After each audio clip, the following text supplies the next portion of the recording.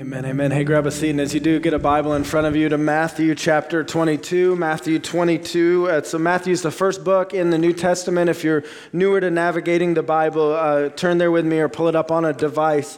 We begin a new series today called The 4W Life. And really, today's message is an introduction into this series as a whole. And hopefully, if we play this right, you'll understand why we're teaching through this and kind of what we believe is at stake and what is heavy on our hearts as pastors and elders that we all get moving forward. And so we're coming out of Easter, spending this spring in this series, but it's more than a series, and I'll tell you why here in a little bit. But before we jump into it in full, about 10 years ago, there were these three different books that came out pretty close together. The first was a book entitled Crazy Love, written by a guy named Francis Chan. Anyone read this book, Crazy Love? And so if you read, you know. If you haven't read it, the title can kind of give it away. Basically, the whole premise is that if we're followers of Jesus, we really should have this crazy love for him. It really should be all-encompassing. It really should affect every area of our life. And so this came out in like 2008, New York Times bestseller, sold over 2 million copies. I mean, just a huge, huge hit. 2 years later, another book came out written by a guy named David Platt. The book was Radical. How many of you read Radical? Again, the title gives it away. It's this whole premise that following Jesus is and should be radical. And so those that we look at and we're like, man, they're radical Christians. David Platt's whole point is like, maybe that's just should be normal for Christians. And so this came out 2 years after Crazy Love. Again, like New York Times bestseller, sold over 1 million copies, just a huge, huge hit. 1 year later, 2011, another book came out. This one written by Kyle Idleman. It's called Not a Fan. Anyone read Not a Fan? Again, the title gives it away. Maybe Jesus is after more than fans. Maybe he really wants us to follow him. Maybe following him will mean it's costly and you'll sacrifice. And so 1 year later, this book comes out, sells over 1 million copies. And within like 3 years, millions and millions of copies sold, weeks and weeks on New York Times bestsellers list. And now I don't bring this up so that we can critique the content of it or whatever, but I do to say this. It seems that every time a resource is produced that can help us know a little bit more of what it means to go all out for Jesus, so that he really has our whole life. Every time a resource comes out like this, we devour it. We buy it up. They hit New York Times bestseller list. Why? Because you and I, we really want to know when Jesus says to love him with all of our heart, soul, mind, and strength, we really want to know what a life like that looks like, don't we? And all of us know like how short we feel, like we know we come short of that. And so if a book or something comes out, we're like, man, I want to understand what it looks like to really go after Jesus in a wholehearted, truly a wholehearted way. Now, I start there because this is a big season in the life of our church. The first 5.5 years of our church have been pretty awesome. God has done some amazing things in our midst. You only have to look as far as last week. How about that Easter service last week, huh? Yeah, how many of you are, say, like more praise choirs, right? Just awesome celebration. And as we were worshiping last week, I would just have these flashbacks to like 17, 20 of us sitting in a living room or sitting at the classroom at Indiana Wesleyan. And it's like, it's amazing to sit in this room now and to hear the cacophony of a multitude of people praising and worshiping Jesus, and to just go, thank you, Lord, for how far we've come in 5.5 years and what he has done to build his church. In the first 5 years, we got to plant our first church, Doxa Bible Church. And yes, we are so excited for that. If you haven't taken a Sunday to go up to Southport Road and visit Doxa Bible Church, please, you have an excused absence from here. Go check out the great work God is doing up at our church plant there. It's amazing. When you look in the first 5 years of what God has done in our kids ministry and in our students ministry and in our young adults ministry, the Lord is just powerfully at work. I had a chance to teach in our young adult setting this past Wednesday, and it is amazing what the Holy Spirit is doing in that group, and it's just absolutely awesome. In a few months, yes, a few months, God is going to entrust to us our first ever facility. And we are so thrilled for this. And if you get a chance, go drive by it. It's not a far drive from here. It's like the other side of the football field. Go check it out. And this is just, we're so thankful for the Lord for providing us a sending base where we can house disciple-making ministry that, Lord willing, will affect this community, but will affect our country and affect other continents as well. So what God has done in the first 5 years is amazing. But why this is such a big season is because it's so easy to just kind of get swept up in all of those, like, quote unquote, like big things God is doing. And we, like as elders and as pastors and as staff, last fall we began to be a bit unsettled. And it wasn't a bad unsettled. It wasn't like we saw anything like big or scary, but like our hearts just began to be unsettled. And why were we unsettled? We were unsettled because it's like, man, the Lord has grown the church. We're going to move into our own facility. And it's so easy to just define success as a ministry by all of these big things that God is doing. It's so easy to just go, man, is the church growing? Great. Oh, awesome. Look at this brand new building. Great. But come on, we all know that's not success, don't we? Success is when we, as a faith family, have our whole hearts devoted to Jesus Christ. And where big worship isn't just happening on Sunday morning, but it's happening on Wednesday night around our dinner tables. And it's happening on Thursday afternoon as we're interacting with our teenager. And it's happening on Saturday morning as we're just gathered as a family we want to see wholehearted 168 hours a week discipleship. You with me? And we just began to be unsettled to go have we as a church clarified what we mean by what it means to be a disciple of Jesus Christ? And now we're not doing this because we think, our church is lacking. No, in fact, we love this church because you all are here because you want this. You want more. You don't want to just settle for a Sunday to Sunday discipleship thing. You want to know what it looks like to follow Jesus where you live and where you work and with the people you play with and at the places that you learn. You want this. And so we, over the, since really last September, have just begun to do a lot of work to go, how do we live out this mission God has given us? To glorify God by making disciples. That is the mission. We want to bring God glory by making disciples. And we have said from day one that a disciple of Jesus does what we call these 4 W's. Worships, walks, works, and witnesses. But one of the things that we've seen over the last few months is we've not done a good enough job defining what that actually looks like lived out in the day-to-day, normal, everyday existence of which we walk. I think we all kind of get what it looks like to worship when we gather here on Sunday. But what's it look like between the Sundays? We understand a bit what it looks like to walk with Christ when we're gathered with our discipleship groups. But what's it mean outside of that? Do we know what it looks like to work for Christ and how we serve the body? Do we know what it looks like to witness for Christ and seeing our neighbors and our coworkers and our lost family and friends come to know Jesus Christ? This is what we want to bring clarity to in these weeks after Easter. And so let me tell you what this isn't. This isn't just a sermon series. Because if it's just a sermon series, we're going to get 7 weeks down the road and we're going to move on to the next series and this will all be left in the dust. This also isn't some campaign. Hey, we're doing Now Left, a 4W Life campaign. And we got balloon arches and confetti cannons. And no. You know that's not us. What we hope this is just a way of life.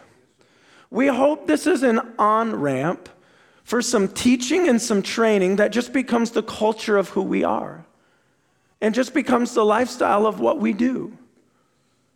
You mean you got this church, you actually go talk to neighbors you don't know about Jesus Christ? What? Yeah, we actually do. And man, that family, their car went down and 15 families just got together, pooled their money and bought them a new one? Did the church tell them to do that? No, that's just what we do. I want to be part of a place like that.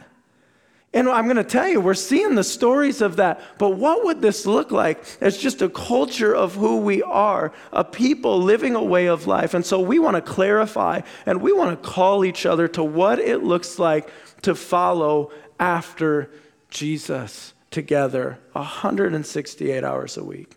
And so, as I said, this is just an on-ramp to what will become a lifestyle and a culture. We're retooling how we connect people into the church from an assimilation standpoint around the content you're going to be taught here. We're creating equipping environments. And so on Sunday, I'm going to preach on one of our W's. Next week, it'll be worship. The week after that, it'll be a walk. And then during the week, we're going to release equipping environments done by our other pastors to go, hey, in light of what was taught on Sunday, here are some practical ways that can be lived out within your life or within your family. And so you're going to watch those in your discipleship groups, or you're going to get the link and you're going to be able to watch those with some friends or as a family to go, when rubber meets the road, what does this actually look like lived out in our life? Our student ministry is going to be going through this content. Our kids are going through a version of this content. Our young adults are going through a version of this content because we hope this just becomes the culture. But I need you to know something. You're going to walk out of here this morning and you're going to go like, I think I kind of get it, but I'm not sure I fully do. We're going to get 7 weeks down the road. We're going to have taught on all of our witnesses, and you're going to go, okay, I really do think I get it. But the things we're talking about are actually years in the making. Have you ever heard the saying, it's more caught than taught? We're going to teach on witness and on prayer walking your neighborhoods and on how to share the gospel with people that you don't know. If you're like, prayer walking our neighborhood, like, honey, get the coats. We're out of here. Hold on, chill. It actually is just going for a walk in your neighborhood and praying as you do. But you're going to get taught on that on a Sunday morning and through some equipping environments. But it won't be till you prayer walk a time or two that you're like, okay, we get it. We know, we get it. This will be more caught than taught. And as pastors and elders, we've been saying, like, we don't expect all of these things we're going to be teaching on as a holistic lifestyle discipleship. We don't expect in 6 weeks, we're like, got it, boom, we're good. We don't expect even in 6 months, boom, got it, we're good. Our hope is 6 years down the road, we're like, yes. We are just seeing people live out this crazy, radical, awesome calling of following Jesus in their day-to-day life. And so throughout these weeks, here's how it's kind of going to be structured. Each week when we gather, I'm going to root these W's of what we believe disciples do in a biblical passage, right? Because if we say disciples of Jesus worship, walk, work, and witness, we better be able to back it up with the Bible. You with me? That better not just be cute words we came up with. And so we're going to root each of our W's in a biblical passage. We're then going to define the W's by giving their biblical principles. When we say a disciple worships, what do we mean by that? And we're just saying in the first 5.5 years as a church, we've not done you a service to define that. And we've just kind of been like, oh, I'm sure people kind of get it. No, we're going to define what we mean by each of these W's. And then this is where change will happen. We're going to equip our whole church how to live these W's by training in practices. What are the practices? What are the rhythms of the W's? And now, depending on your church background or how you grew up, you might hear that third one. Like me, kind of how I grew up, just in some of my church background, I'm like, whoa, what do you mean practices? Don't be giving me some legalistic checklist stuff here. No. We're not talking legalistic checklists. We're talking rhythms and practices of what do worshipers do on the daily? What do those walking with Christ, what are some practices on the daily?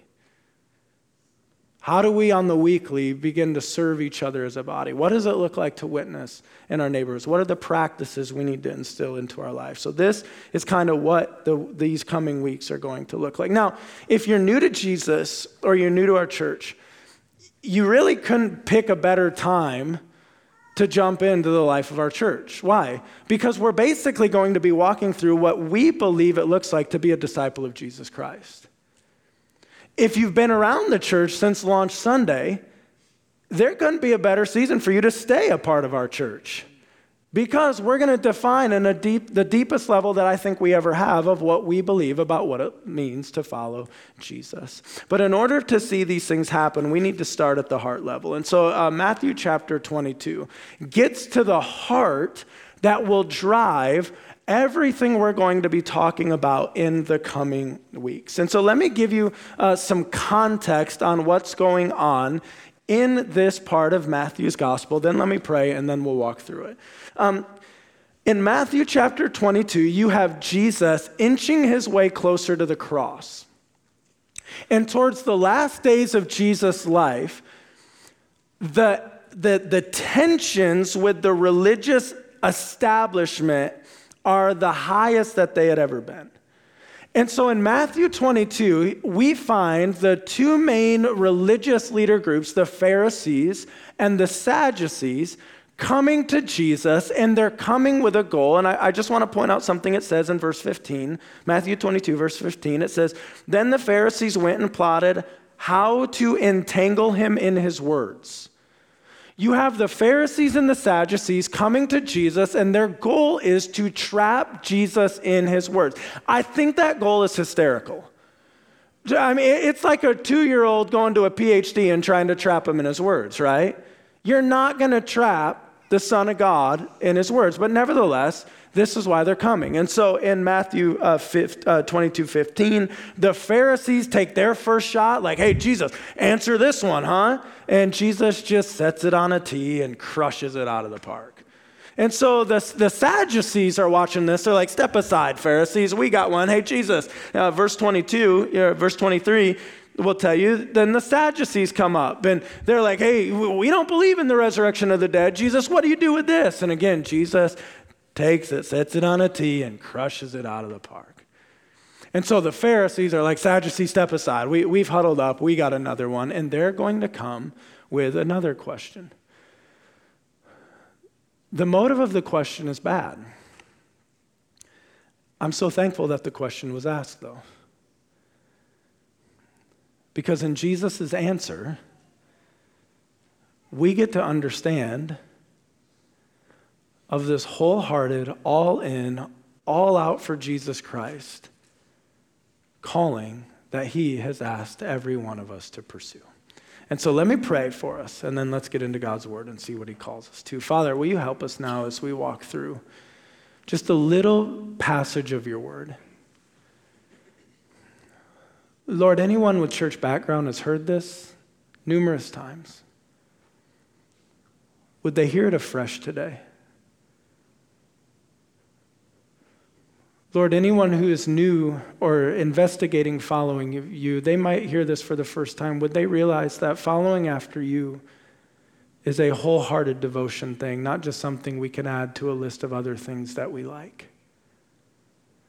So Jesus, will you enable, will you equip us, will you give us eyes to see and ears to hear? In Jesus' name, amen. So the Pharisees step back up. Verse 34. And they got a plan. It says, "But when the Pharisees heard that he, Jesus, had silenced the Sadducees, they gathered together." And so I love this picture. Like, you got the Pharisee, the Sadducees are walking away with their tail between their legs. And you have the Pharisees over here huddling up like, okay, what are we going to do? What's the stump Jesus question? Verse 35, "And one of them, a lawyer, asked him a question to test him." And so the lawyer, the expert in the law, the expert in the Mosaic law, he's like, "Guys, got it. Step back, watch this. Teacher, which is the great commandment in the law?" So you can see this. He comes out of the pack. He walks over to Jesus. "Hey, Jesus, try this one on for size. Which is the greatest command in all the law?" And Jesus is like, look at what he says. "And he said to him, 'You shall love the Lord your God with all your heart and with all your soul and with all your mind. This is the great and first commandment.'" Jesus is like, easy. Deuteronomy 6 gets at it. "You shall love the Lord your God with all your heart, with all your soul, with all your mind." And the lawyer stands there and it's like, we're not told what the lawyer's reaction is. The great commandment is that we love. What does it mean to love? It's a pretty crucial thing to define in our day and age, isn't it? Is love an emotion? It includes emotion. But I think all of us in this room would agree it's more to love than emotion. Love, scripturally speaking, seems to get at this self-denying, self-sacrificing joy of serving another. Where you see, especially this word love that is used right here by Jesus, it's about the joyful reality of self-denial, self-sacrifice in order for the good of another. And Jesus says the great commandment, it can be summarized in this: joyfully abandon yourself to the glory of God.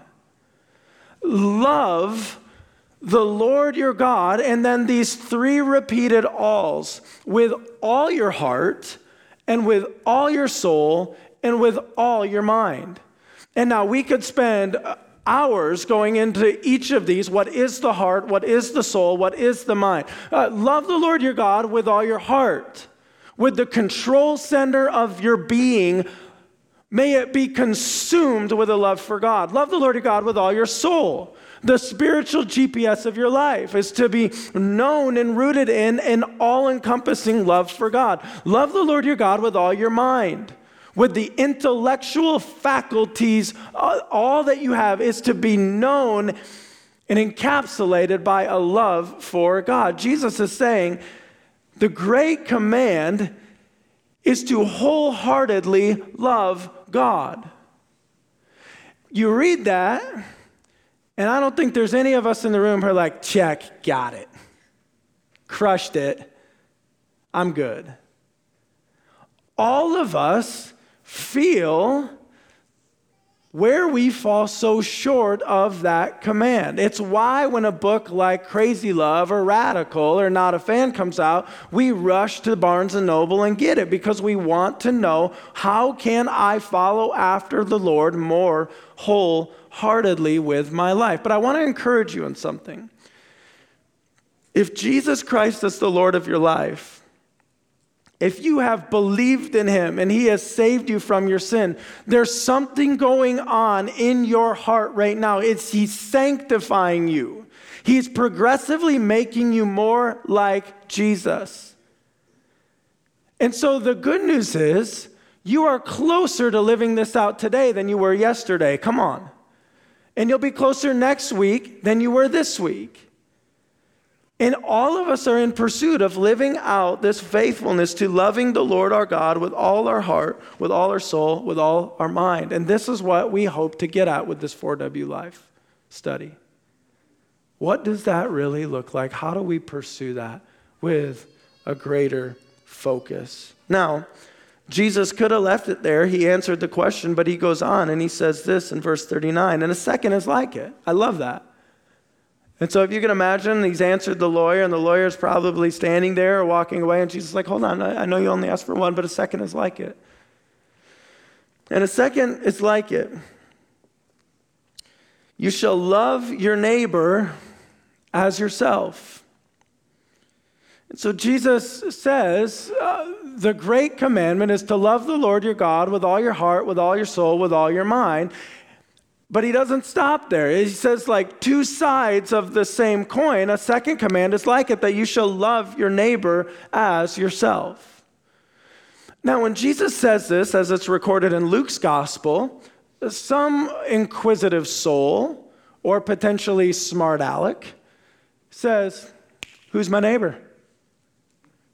To which Jesus tells a story. It's the story of the Good Samaritan. Guy's walking down a road, gets jumped, beat up, left for dead. A priest The religious leader of the day, a priest, walks by, passes to the other side, doesn't help. A Levite walks by, passes to the other side, doesn't help. And then a Samaritan, and all the crowd went, oh, Samaritan, we hate those guys. Because they did. Samaritan comes by, stops, bends down, bandages the wounds, loads up the injured person, takes him to an inn, pays for it out of his own pocket. And Jesus says, who of these was the neighbor? And they're like, oh, the Samaritan. And then Jesus says, go and do likewise. The command that we would love our neighbor as we love ourselves is a command to love all people. It's a command to love the people you find really easy to love, the people you like hanging out with, the ones who when they need something, you're like, man, I would love to help them. And it's also a command to love the people who aren't as easy to love. The ones who do not return your love and your service to them with what we would call maybe a normal level of gratitude. The ones who seem entitled. The ones who the rest of the people in our life look at and go, why do you keep helping them? Why do you keep loving on them? The command to love our neighbor is a command to love everyone. And then Jesus says this, and I'm so glad he said this. Verse 40, on these two commandments depend all the law and the prophets. That's a big statement. It's a kind of statement I love. Did anyone grow up in school with like Cliff Notes? You know what I'm talking about with that? I never used a Cliff Note, I promise. I just lied. Here's what I love about what Jesus just did here. He says, all the law and the prophets. It's a reference to the Hebrew scriptures. It's a phrase used to sum up what we have in our Old Testament. He says, do you want to know what all the law and the prophets is about? All of this that you have can be summed up in these two commands. Love the Lord your God with all your heart, with all your soul, with all your mind. Love your neighbor as yourself. He's like, all of this hangs on one of those two hooks. And we want to figure out what it looks like for us to pursue this with an undivided heart. For us to pursue this, not only when we gather the couple hours a week in church functions, but what it looks like to pursue an all-out love for God and an all-out love for our neighbor in the weekly rhythms of our life. We're not going to ask you to go fill your calendar with a bunch of other meetings and events. We know that all of us already walk a normal rhythm in our life. How do we walk that normal rhythm in our life? Where you work, where you go to school, the family and friends that you do life with, the neighborhoods that you live in. What does this look like lived out in the day-to-day, week-to-week reality? This is where we're going after. And so here's my prayer for this on-ramp series that, Lord willing, will just become kind of a culturally setting tone for our church. Here's the simple prayer. Lord, give me a wholehearted love for you and for people. Would you pray that prayer? Would you write that prayer down and would you pray that this week? There's nothing profound about it.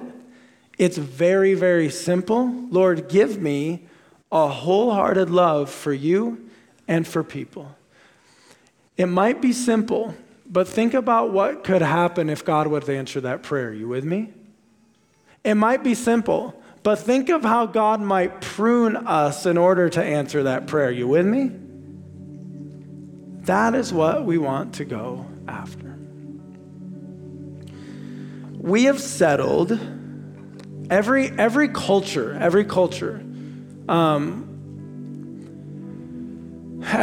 where Christianity lives has its strengths, its discipleship strengths, and its discipleship weaknesses.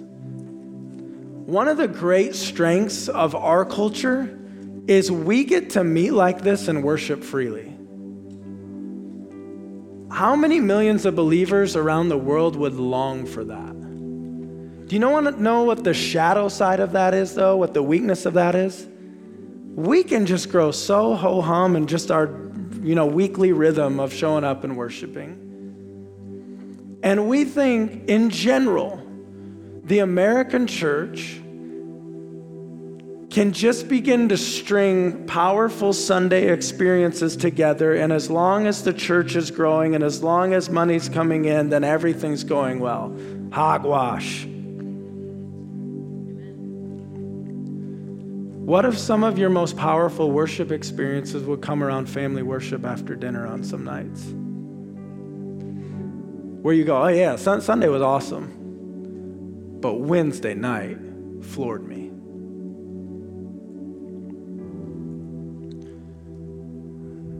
What if our walk with Jesus would go to a depth that when we read the Gospels and we read the book of Acts and we're like, look at how they walked, that we started to look around and go, look at how we're walking. It's crazy, we're crazy. What if the people around us in our community started to go, hey, you run into any of those Redeemer Bible Church people? They're a little crazy. And what if we're like, yeah! What would it look like if we began to work? And when we say work for Christ, we're bringing definition to it. We're talking about serving the body of Christ. What would it look like if what we see in Acts of them selling possessions, selling fields, like that just became the week-to-week norm? I told you earlier, what God is doing in our young adults group is it's remarkably Spirit-led. A couple months ago, a girl's car died, just died dead. Unprompted, the young adults are like, well, what if we just started pooling our money? We can buy her a new car. And so $20 here, $50 there, $7.47 here. Boom, pulled together, new car for this girl. That's what I see here, don't you? And so our young adult group was just like, well, that's just what we see, so why don't we go do that? How many of us are like, hey, there's a great dealership down the road, right? That's where I would have been, right? What would it look like if we began to witness, like our house became a missionary pillar of our neighborhood? That our friends who didn't know Jesus just came because they're like, I don't know where else to go.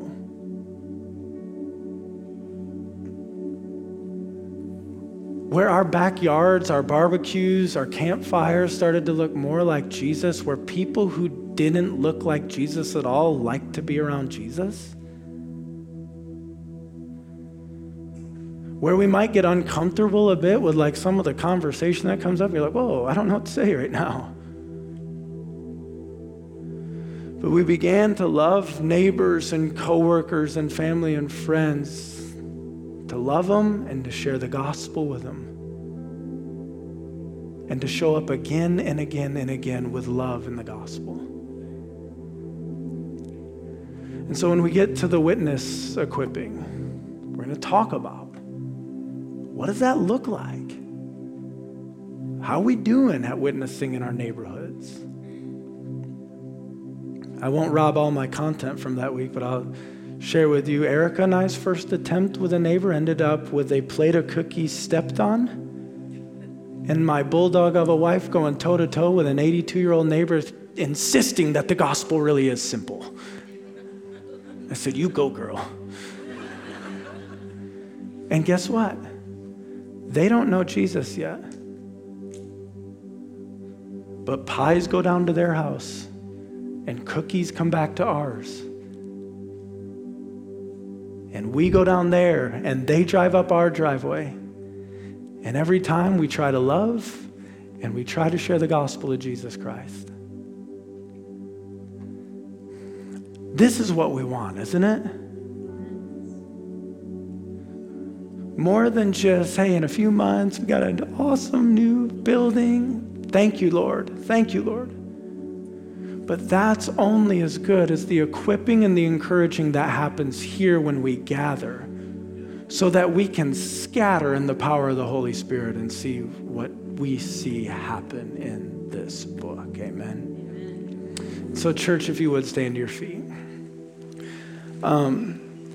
I want this song to be our closing prayer. The song is, we sang it earlier, Let My Faith Come Alive. And every time we sing this on a Sunday, a few people always come up and be like, I can't find this song on Spotify. Where do I get this on iTunes? Go after our worship team to get into a recording studio and record it, because they wrote it. And in this song, let my faith come alive. Take this breath inside. Train my heart to know that you're worth more than gold. God, really train my heart to believe there is nothing more valuable than you. Because when I believe that, I'll live like that. And so if we can, let's sing this just as the closing prayer and as the anthem over everything we're going to be studying together in the weeks ahead.